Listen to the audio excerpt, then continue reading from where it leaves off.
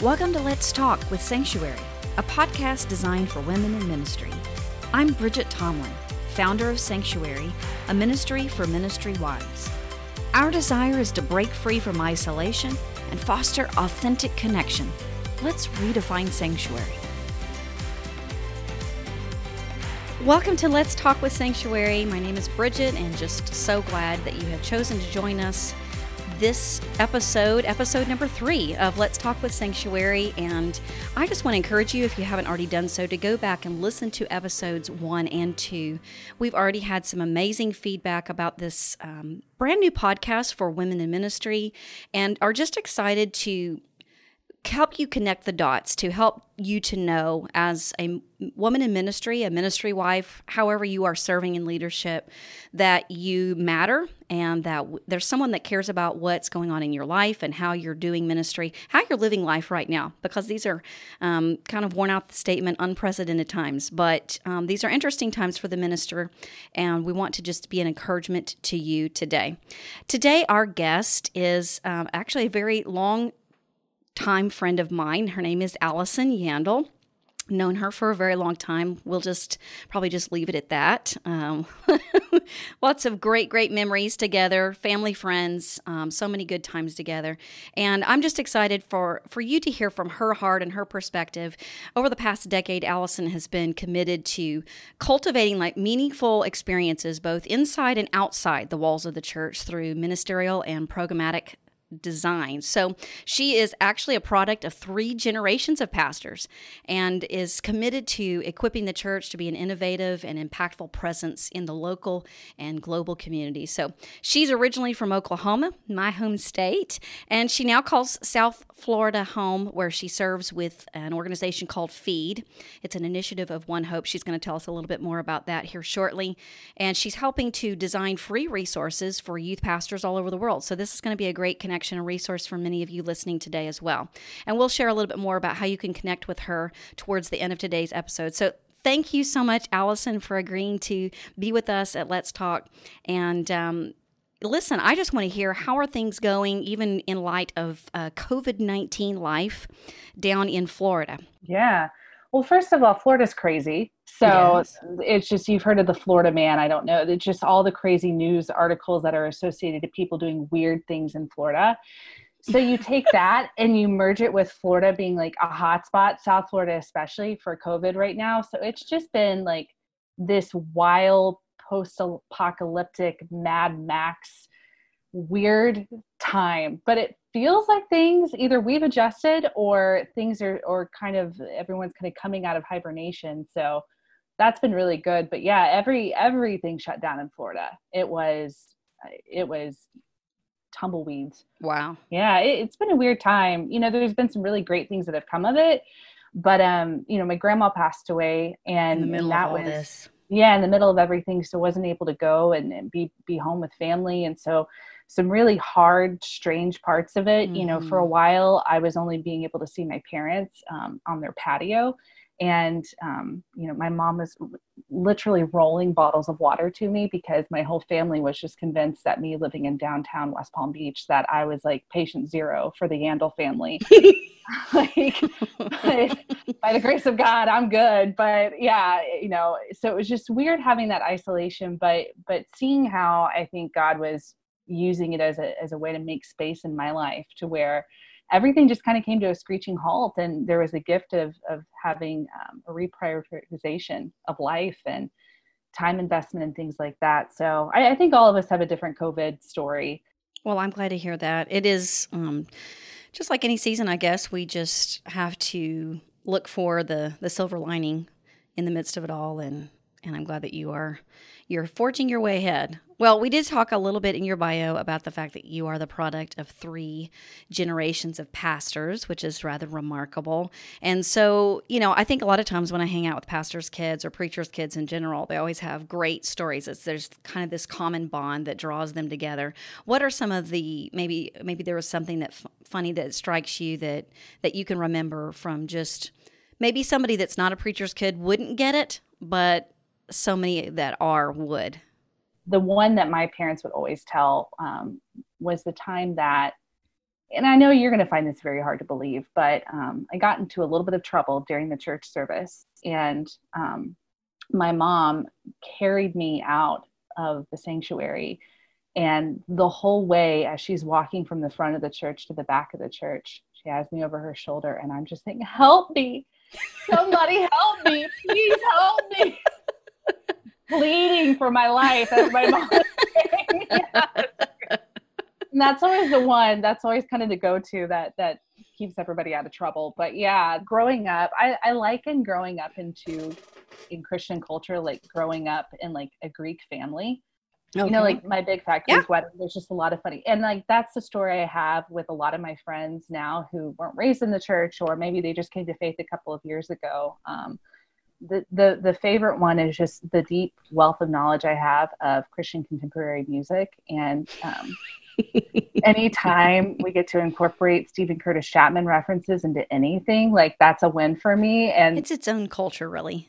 Right. I introduced somebody to Carmen a couple weeks ago, and the look on their face was like, you did not listen to this. I'm like, I listened to this. We listened to it and we loved it. And we loved it. And we loved it. We did not know to question it, but yeah, those are the things that really stick out. That's awesome. Well, what do you think was really the biggest challenge of being raised in a ministry family? So this is a question I get asked by a lot of friends who maybe find out that my dad's a pastor, and like, oh, what was that like? And what was hard about it? And whether it's intended or not, and I think for the most part, it's never intended. And even when it is intended, it's not with like bad intentions. But there is such a blur between professional and personal. And if my dad is an attorney per se, I can kind of do, like, for the most part, you know, I can do and be whoever, and nobody questions my dad's ability to be a good attorney based upon my decisions. But growing up in a pastor's home, everything you do ties back to your dad's vocation. Yeah. And it's a direct reflection of who he is. And I think that's the challenging part, because for me, I was such an empathetic kid, and I was so sensitive to the needs of everyone around me. I really put a lot of pressure on myself. Like, nobody ever sat me down and had that conversation with me, but I picked up on it. And that's been a very challenging thing in my adult life to overcome, is that, I can be who I am, and I make good decisions, and it's not gonna Sure. fall back, and the family's not gonna collapse. That makes sense. If I Sure. mess up. Completely. And I know a lot of especially pastors' kids would really identify with that. I've said that often, even just about being a minister's wife. You know, it's maybe with a politician is the only other career path I could say that the overall success and perception of the family is what validates the capacity that man or woman has to be a success in the field of ministry, or like for in that regard, being a politician or speaking on behalf of the people. And everyone else, it doesn't impact them that same way. Yeah. Well, I was really fortunate to grow up when social media wasn't a thing. Yeah. You know, so now I just feel like there's so many windows, and I don't think they're all accurate windows, right? But it's windows into people's personal lives now, to where, I mean, honestly, a lot of the people in ministry that I work with now, because of my job, just the pressure is so much more than it used to be when I was growing up. You know, there was still a shred of like anonymity, and you could kind of get away from it. But now there's an expectation that not only are you a figure within your community, but the public figure as well. It's a lot of pressure. It's a lot of pressure. And I think that where I've seen people struggle under the weight of that, you know, you can kind of go two ways with it. You can kind of go to the rebellious side of things, or you can do what I did and be over compliant, you know? So it's tricky. It's tricky to navigate that. It is tricky. And, you know, we're all trying to figure that out when we're like 14. So, you know, that's easy.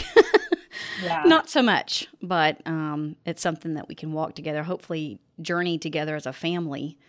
You know, there are so many challenges within the ministry life, but there's also some great perks. What were some of your favorite things, perhaps, that you could take away from being raised in a pastor's home? I think if I had to boil it down, I could sum it all up with two words: Church lady. Church lady perks are next level, and nobody really knows it until you experience it, and then it's like, you know exactly what I'm talking about. When you grow up surrounded by a tribe of church ladies, like, you get food all the time, all the time. You know, hand knitted things, um, like handcrafts. Like, I still have like this crocheted remote holder that Well, of course you do.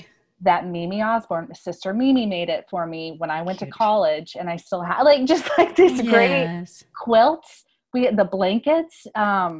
You just have this group of women who are adopted grandmas. And, you know, it's funny, when I was a kid, I used to tell everyone I have 5 grandmas, and I would list off, you know, my biological grandmas, and then I would list off my church grandmas. And That's awesome. that's the perk. If you're lucky enough, you get around these women who, it's like church lady ride or die. They will have your back no matter what you need. They will come in rolling, guns a-blazing with a pot pie, and like, they're there. They're The ministry of pot pies. The ministry of pot pies, yes. But that, I mean, that's the perk. That's the perk for sure. That's, to this day, like, when people ask me what my favorite food is, and again, you just don't get it until you get it. And I'm like potluck. I know it's not a type of food. Church potluck, or pot blessing, if we're going to be really spiritual. Yes. Go all the way with that. Yeah.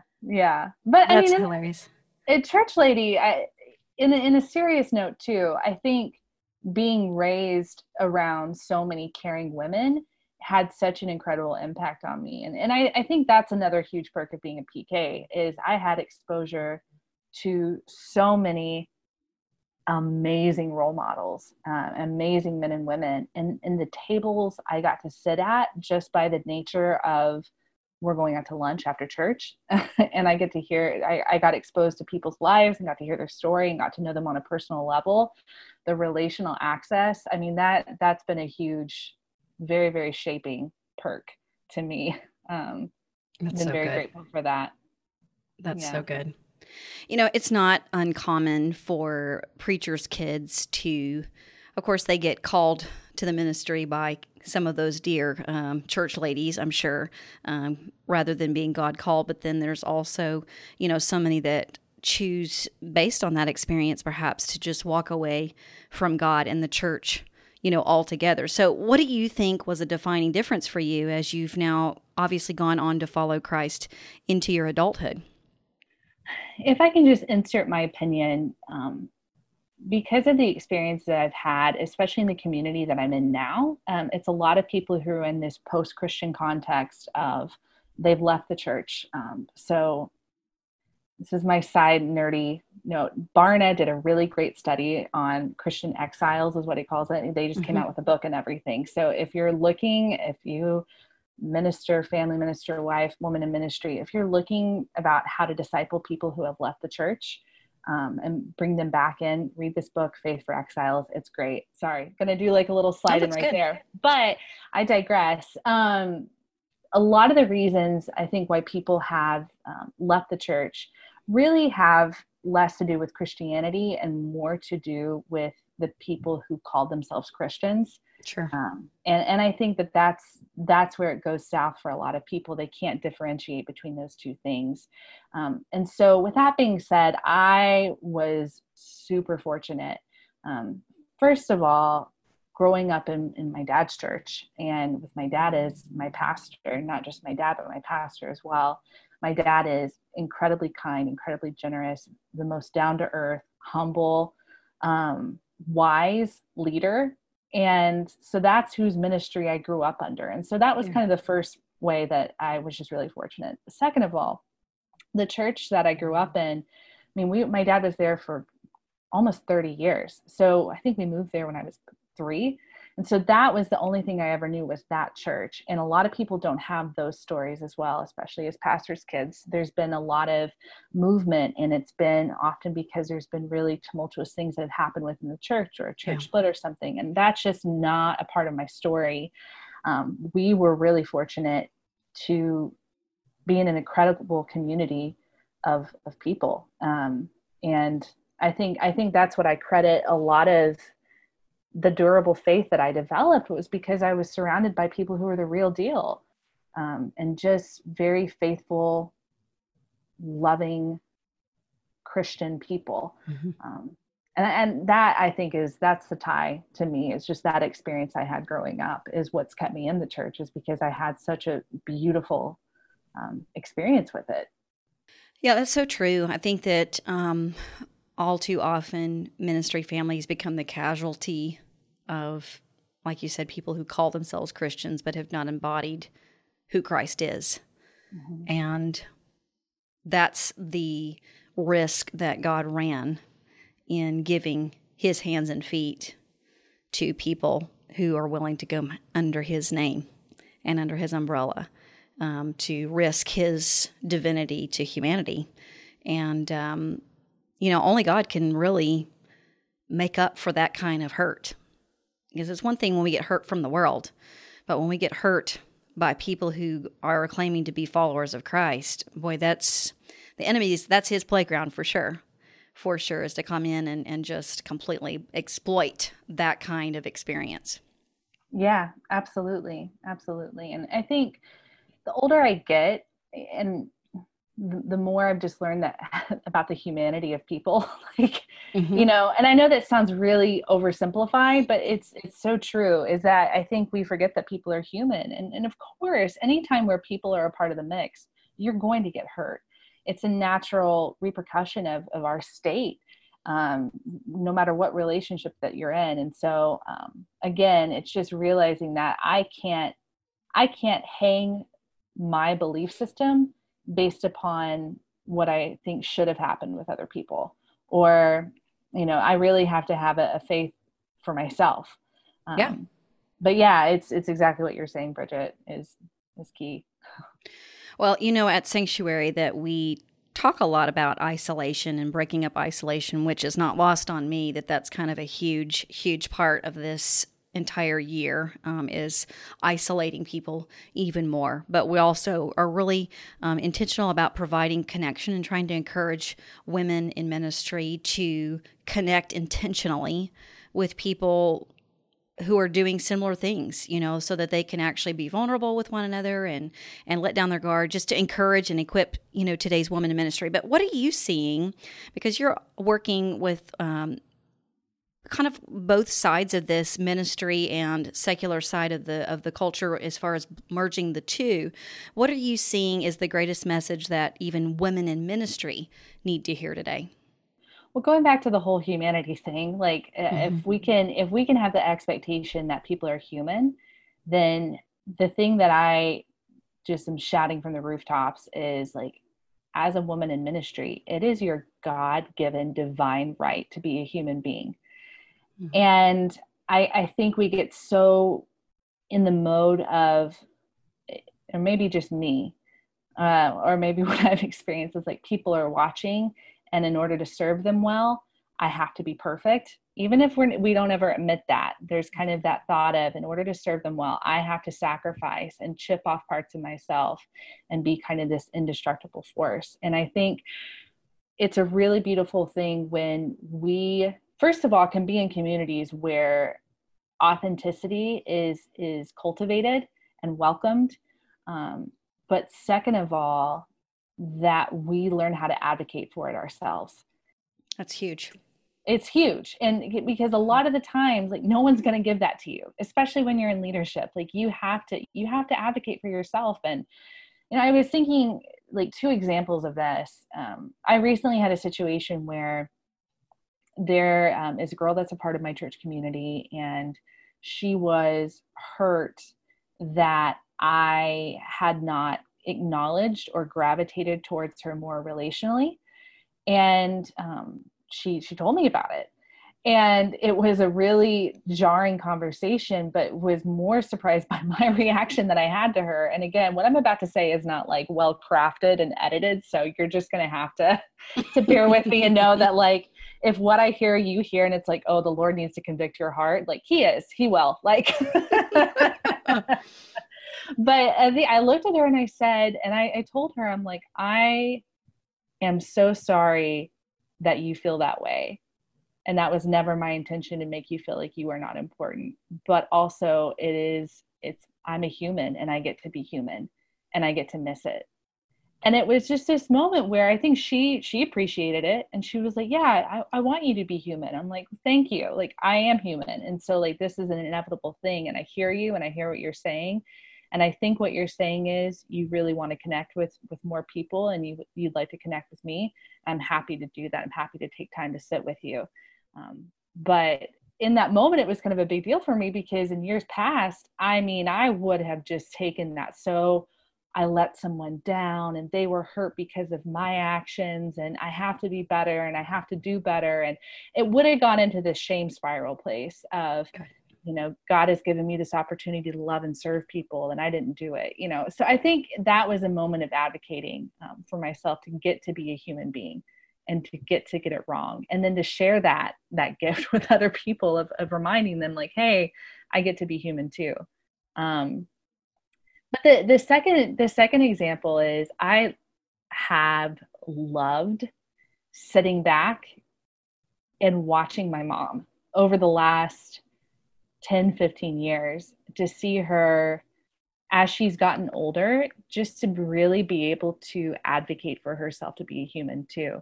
Mm-hmm. Just getting to see my mom kind of come into her own, and to kind of shed this pressure and weight of being the perfect pastor's wife, and really getting to share the gift of her humanity with other people. And I think when you liberate yourself, it liberates other people. And like, the best example is, my mom wore pants to church, and this was 15 years ago. So she wore pants to church, and now people hear that and they're like, what? Okay. But it was like a big deal. And a very, very sweet, wonderful, well-meaning woman came up to her after church and said, Debbie, I just want to share that I don't think it's appropriate for you to wear pants on Sunday. And my mom obviously was like, definitely shaken by this. She felt bad, like, oh my, but then she was like, no, I can wear dress pants. Like, it's okay. And by the time my parents just retired a couple of years ago from ministry. And by the time that my mom had left the church, this woman was wearing pants on Sunday morning, Yeah. And I think that's like a really trivial thing, right? But it's one example of my mom kind of bucking against a norm, and liberating herself, and giving herself to kind of push the labels and the standards, and liberating herself from those. And as a result, it liberated other people that were living under that same pressure, and that same kind of legalistic mentality. I think that's, really crucial. I don't remember the last time I watched an episode of Dr. Phil, so this has been a long time ago. But many, many years ago, I heard him say, we teach people how to treat us. And I don't know if there's a profession anymore where that rings true, when we teach other people how to treat us and are frustrated when they treat us that way. And being able to, I think on there's two ends to that spectrum. There's the pastor's wife that says something in revolt against what someone else's personal conviction is. And that's not wrong either, because that's out of rebellion. I mean, that's not right either. That's out of someone's rebellion. Like, I don't care what you think. But when we've checked our heart, and we know the Lord's okay with this, and He's okay with me being me, and I didn't make this decision to injure somebody, to rebel against their personal convictions, or to just, flagrantly just show out, then the Lord and the Holy Spirit is responsible for guiding us into those kinds of responses. And I think that's an amazing, amazing thing. And you don't have to be 55 to get there. It's about being self-aware enough, like you're saying, and being able to say, no, I think I'm okay with that. And I think He is too. And so I'm just going to ask you to love me anyway. Love me anyway in the midst of it. Right. Absolutely. And the nuance that you have there, it's like, and it's biblical, right? We don't take our own personal freedom. We're mindful of the communities that we're a part of. Sure. But at the same time, I think that when you look at Jesus's ministry, so much of it was shifting the paradigms and shifting the norm, and I think that we can begin to emulate that too. in our own ministries, and seeing that kind of lived out in our own church communities as well is completely agree. Yeah. And the whole thing of advocating for your own humanity is very paradigm shifting. Anyway, it's a whole soapbox, but I'll spare your listeners. No, I think that's good. Welcome back to part 4 of Let's Talk. Well, Allison, what do you wish that church parishioners or like the laywomen of their church knew about the ministry family? Because, throughout October, people are encouraged to bless and express appreciation for the ministers and their family, to their pastors or to those that are in leadership over them spiritually, their shepherds. What is it that you think people may not be aware of that might be actually a blessing to the ministry family? It's the small things.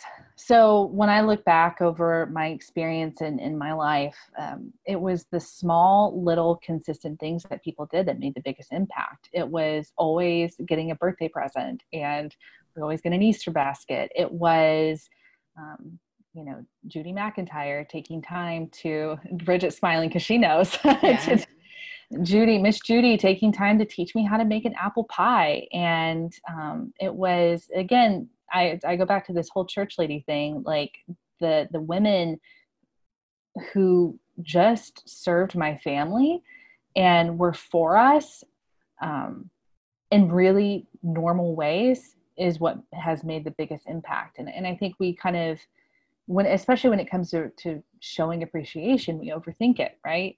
Yeah. It was Jody McIntyre. So Jody Pryor, sorry. Judy's daughter. Jody has been like an aunt to me my whole life. She taught me how to make coffee. And that is like a key skill in my life that, has forever impacted me. Yes. But, just like really small things like that. Like I learned how to make coffee on the church coffee machine. And that was, it was so just cute. These people who were constantly there, that's what makes the biggest impact. And I think that's what I wish people could realize. And that's what I've tried to emulate too. Like in my pastors now are actually personal friends of mine as well. And with their kids, it's just trying to show up and be there for the little things and saying happy birthday and, small stuff like that. Yeah, I think that people overestimate, or maybe more than that, underestimate the things that are meaningful to people in leadership in general. Because when you're leading, you are continually out front, and people underestimate the fact that you are a human. It's like what you're talking about, advocating for your own humanity, and that maybe the pastor's wife does need a friend, someone that can maintain her confidence. Maybe she does need you to text her and go, how are things going for you? Following up and saying, I heard your kid was not feeling well, or I heard that she was successful at this at school. How are you feeling about that? The everydayness that makes them know that it is okay for them to be human, at least with a handful of people in the local church. Yeah. Bridget, that's huge. Your dad, in his book that he wrote, The Game Isn't Over, today's sponsor. He has this really great chapter, today's sponsor. He has this really great book, or a really great chapter on being your pastor's friend. Yeah. And that's always really stuck with me. And I'm not in pastoral ministry, and it looks like that's a bullet that I've dodged. No offense. But like, I've really always seen that as what I've tried to do, is be a friend of my pastor. And I think you're highlighting it, just that everydayness of really looking out for your pastor's wife. And it makes the biggest impact. I know in episode 1, we were interviewing Lisa Goins, and that's one of the things that she referenced even just in the middle of all of this pandemic. She was like, we were working so hard and have been working so hard to try to connect with all the people in our church. And then one day I realized, you know what? Nobody has bothered to check on us. And that's really, really huge. And some things like that, a simple text or phone call can really get people in leadership another 10 miles down the road and feel so much strength, even just from such a simple attaboy, or maybe just a compliment instead of a criticism would be helpful. On the other side, as you mentioned, you're not now in full-time ministry and you're serving in the local church as a parishioner or lay person. What do you feel like today's pastor needs to know about the perspective from the pew? In today's society and where we're at right now, we have so many incredible sermon resources at our fingertips. And I think that COVID has shown us that. Like, I can go and listen to any preacher out there. And, my pastor is a great communicator, but what supersedes his communication during a Sunday sermon is the witness of my pastor and his wife both. The relational emphasis that they've put, which is at times pretty inefficient. It's an inefficient way to grow a church, is to go grab coffee with 1 million people every single week and just listen to them. But that has been the most healing and transformative thing that I wish every single pastor in America could understand, is that relational investment of just listening to people. And my pastor and his wife, Amy, I've cried with them. I've gotten angry with them, not at them, but with them. They've gotten angry for me about stories. I've laughed with them. They've been with me. And that has been such an incredible gift, and is the reason why I'm so committed to them, is because they're with me, and I just, like I said, again, I think that right now we're in such a shift in what's happening in the church, and it's that relational emphasis, I think, that means more than anything to people, not just a Sunday experience. That's a good new phrase you've coined. Witness. I like that. I probably honestly heard it from Keith or Amy. So I just need to give credit there. Yes. Give credit where credit's due. I love that. Well, Allison, let's talk a little bit about you before we go today. What is your greatest personal passion right now? Yeah. So it's a personal passion, but it's also a professional passion as well. And go for it. I am so incredibly grateful to be a part of what's happening with One Hope right now. A lot of people aren't familiar with One Hope or the organization, but YouVersion Kids is usually what people kind of associate. That's kind of been our upfront thing in North America. So One Hope just is a part of a lot of very, very cool projects. And one of them is the program that I get to manage and help be a designer on, and that's called Feed. So right now we're getting to take research. So global research studies on who Gen Z is, who this upcoming generation is, and really getting to take a hard look at the paradigms of youth ministry and how things have been done in the past, and getting to bring in a breadth of new innovation and new resources, and really getting to practically and meaningfully equip the local church. And that's the work that I'm getting to be a part of every day. And it's constantly just amazing to me, the people I get to do it alongside. Like, it's just so much fun. But that's been a huge passion of mine. It's just getting to really reimagine the way that we're doing youth ministry, and getting to provide resources for free. Like, I think that's the most incredible part of all, is that we're getting to serve the church in a really powerful way, but in a free way as well, which we all love. Absolutely. Nobody loves and appreciates free more than youth pastors, I'm pretty sure. Oh yeah, unless it's a college student. That's also for sure. So how do they tap into this? I mean, a lot of our listeners would, I'm sure, love to learn more about what you guys are offering and the research that you're doing and some of the things that you're finding. So how do our listeners learn more about what it is that you're doing there? Yeah, so the easiest way is to go to Feed, FEED.Bible online, and you'll find our website there. It has everything that you could ever want to know about Feed. But if you are a youth pastor, if you're in youth ministry, or you just want to tee up your youth pastors for success, like, I'm not just saying this because I just talked about, and I work on this initiative, and but you got to check it out. I was in youth ministry for 2 years. That's like a fun footnote, is that I got to work in youth ministry for 2 years. And if I would have had these resources, it would have been such a game changer for me. So I can't say enough positive things about it. It's really cool what we're getting to be a part of and seeing God move. So feed.bible is how you can check out more. But also, I think my contact information will be in the show notes, I'm sure. Sure. Please reach out to me directly. Like, part of my job is to actually sit with youth pastors and talk about how they're doing ministry right now and how they could do it differently. Even if it's not using our resources, it's like having an advocate and somebody who's just behind you saying, we're not going to let you fail, and we're going to help you, connect you to what you need to do to build a ministry that creates durable faith in students. So anyway, that's like my huge passion. That's how you can connect with it. That is awesome. Well, I'm so excited for our listeners to be able to grab a hold of that, because right now, I mean, student ministry in general is just, it is a challenge to feel like you are able to be with a student and have them fully present in your sitting. And so for any youth pastor and those that are ministering to students, those kinds of resources are crucial, because, just anytime we gain greater understanding about the people that we're trying to reach, that's a win on all fronts, for sure.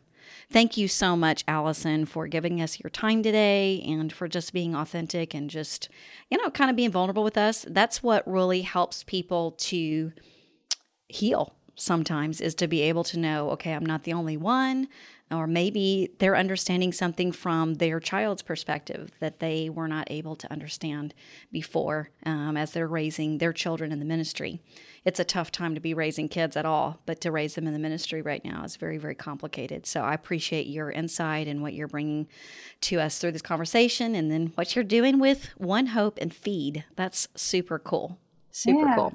And thank you. I've gotten to be peripheral to the sanctuary journey from day one, and it's so important what you're doing, and such a cool thing to get to be part of it. And I just keep doing it, girl. You're awesome. Well, we appreciate it and look forward to maybe doing this again further down the road. So thank you again.